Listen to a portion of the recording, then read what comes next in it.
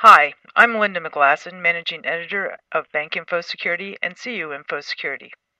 The worst thing that a bank president or an institution's senior management team can hear is, bad news, we've got a problem, we've had a data breach.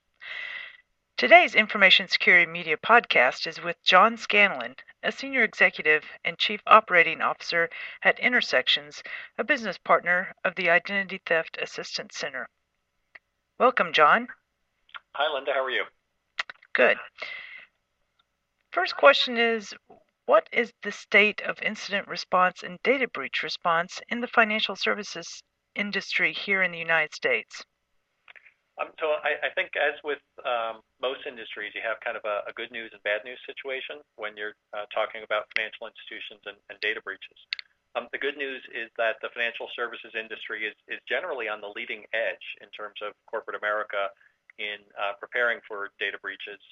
Most FIs have some type of a breach response program in place, and even the industry as a whole has been pretty proactive. I think it's a combination of just the nature of the business and also certainly the regulatory oversight of the business that financial institutions created things like the Identity Theft Assistance Center 5 years ago to combat the harms to consumers from identity theft and identity theft related to breaches in particular.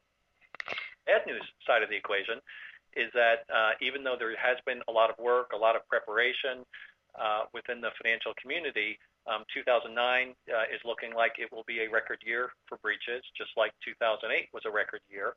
And a lot of breaches continue to happen at financial institutions. So while financial institutions are definitely leading corporate America in terms of thinking about, figuring out how to prepare for and respond to breaches, unfortunately, the work is not all done.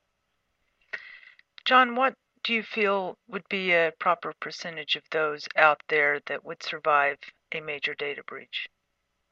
So it is definitely hard to predict how any particular data breach is going to play out because at the end of the day, it's not the data breach itself, it's what the data breach says about kind of trust and credibility issues that really define which companies will come through relatively unscathed versus which ones will have great problems.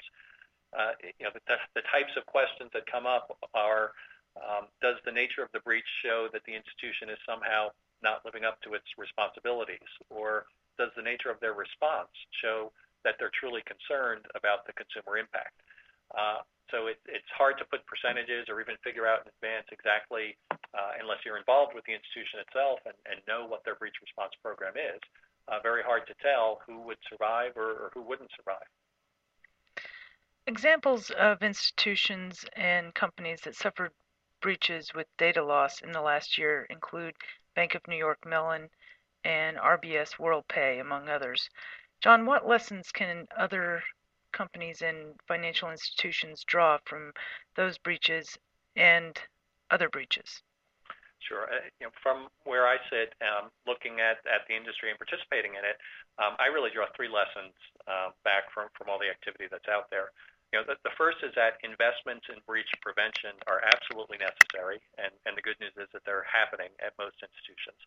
The second lesson is that prevention investments just will never fully prevent all breaches from occurring because breaches keep occurring no matter how much is being spent on prevention. And that brings us to the third lesson, which is really how you respond has a very significant impact on your future relationships with your your customers, your regulators, and even legislators in the picture. This last point is really the one that we emphasize when we're talking with companies, either who are being proactive in trying to put together a breach response program or ones that have actually experienced a breach. The typical way for a company or financial institution to react to a breach is that they have been victimized in some way. Some malicious actor has done something to them to cause a breach. And there's certainly a lot of truth in that statement. But from the outside world, the consumer advocates, regulators, and customers don't really view the situation quite the same way.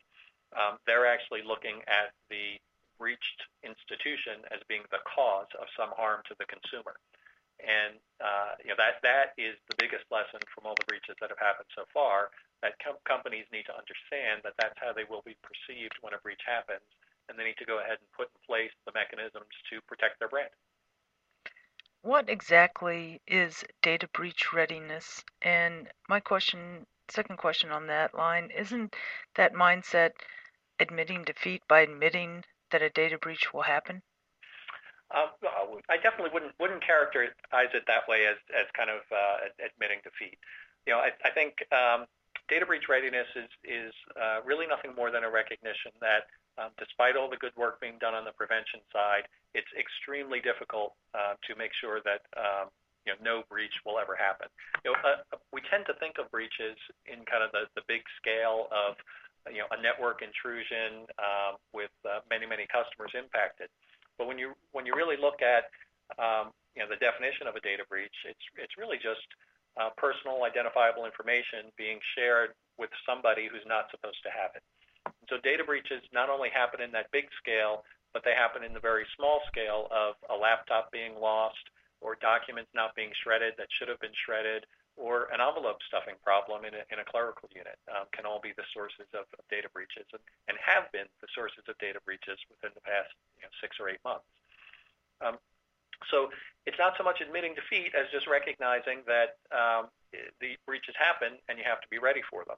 I think the analogy would be with credit cards. Every institution that issues credit cards also gives consumers some protections around fraud losses. And yes, they're legislatively mandated, but lots of institutions actually go beyond the legislative mandate as well. In doing that, the institutions aren't condoning fraud. They're certainly still making big investments to prevent fraud. But at the end of the day, they recognize fraud still happens, and the customers need to be taken care of. A breach readiness program is really the same type of animal. What are the 7 steps to data breach readiness? So the 7 steps of data breach readiness, and that it's a guide that we've put together here at Intersections that is freely available on our website, breachcenter.com. It's not rocket science to put together a great breach response program. What we've put together are first step is simply assigning responsibility for breach response within your organization, so you know whose job it is to make sure that you're ready. Secondly is planning a strategy for breach response, which could include different strategies for different types of customers. And definitely your strategy has a direct impact on the overall cost of breach response. For example, some companies may choose to very actively encourage adoption of consumer identity theft protection products. Other institutions might choose to discourage that, and that has a direct impact on the overall cost. The third step is understanding your legal and regulatory requirements. As we speak, there are, I believe, 46 states and several federal regulations that cover this topic. Companies need to make sure they understand how that impacts them. The fourth step is choosing an identity theft protection service, such as those through ITAC or ITAC Sentinel, that can be offered to consumers to make sure that they're protected. Fifth is establishing your breach response operations, including things like notification letter printing, call center scripts, and other types of operational procedures to make sure that the response is effectively carried out. Sixth is developing a communications plan with employees, the media, regulators, and others who touch your business so that they understand how the breach might impact them. And then seventh, and probably most importantly, is testing the plan to make sure that it will really work when it's needed, and hopefully the test is not because you've actually experienced a breach. Definitely. John, what would you say to the institution or information security leader who isn't ready for a data breach? I think my advice would be pretty straightforward. It would still, very much encourage folks, and always need to be clear on this, that breach prevention is very important. And any information security leader needs to make sure that they're investing in the people and processes to try and prevent a breach. And that is still a very custom discipline where it's each institution really has to have their own program and their own skill set to do that.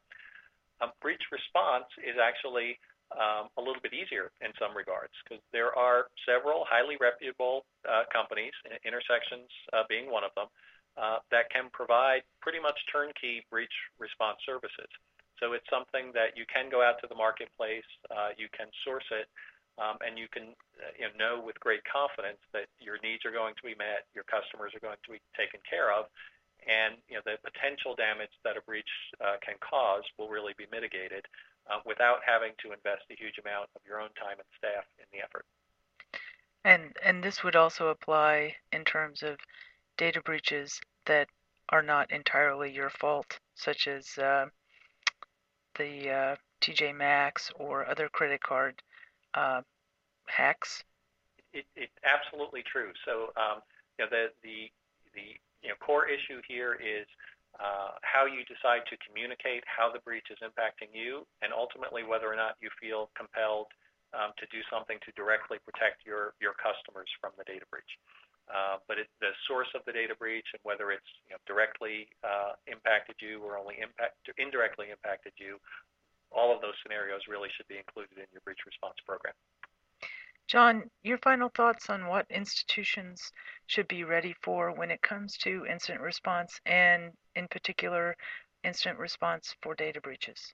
Sure. So particularly for a large data breach or one that for whatever reason just garners a bit of media attention, I think the biggest thing that companies need to be ready for is a lot of people who want a lot of answers to a lot of questions very quickly. What happened? What are you doing about it? What do I need to do? What are you going to do for me? Or how are you going to make sure this doesn't happen again? Are just kind of the tip of the iceberg questions that come after a breach has occurred. Making all of those decisions and answering all of those questions in the heat of the moment is really, really hard to do and to do effectively. For, I would say, all financial institutions that are out there, their brands are just worth much more than that, and they really should be taking the time now to get prepared for a breach that could happen to them. John, this has been excellent, and I want to thank you for joining us today and giving us your insights on data breach response. Thank you so much, Linda. I really enjoyed it. Until later, I'm Linda McGlasson for Information Security Media Group.